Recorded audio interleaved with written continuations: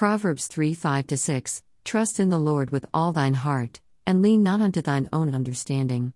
In all thy ways acknowledge him, and he shall direct thy paths.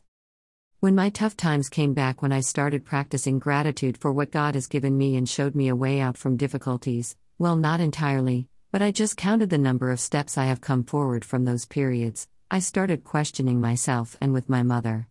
People around me wanted to give me ideas, not one but many, so that one or the other will work out soon and I do not get back into the same difficulties. I was being grateful for such thoughts those people had for me, though I knew they will be able to do more for their own kins.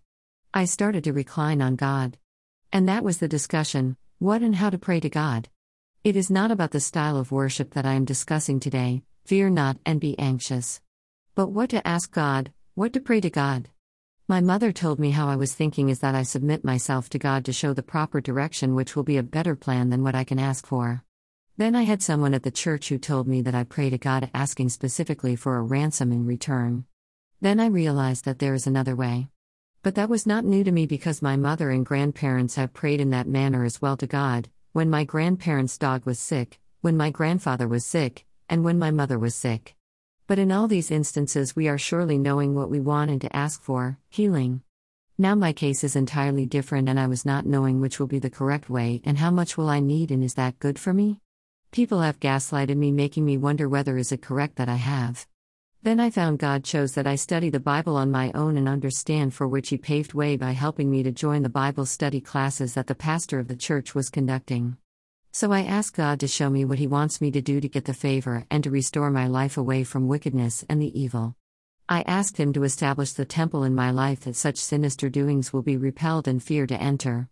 This is the life we should aspire in our pilgrim's progress. Dear Lord, Almighty, bless this day and the days to come. Bless all those who wish me well, those who don't accept to treat me inhumanely, and those who want me to live a good life.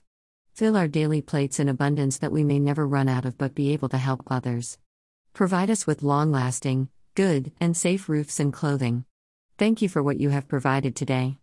Send down your angels to destroy technology and its illicit activities. Touch us with your healing hands, that we may remain in good health. Make way for us and show us the way to your blessedness, that we may lead our lives in peace, joy, love, hope, faith, goodness, prosperity, praise, and worship, exemplifying your glory for a victorious life on this earth. Amen.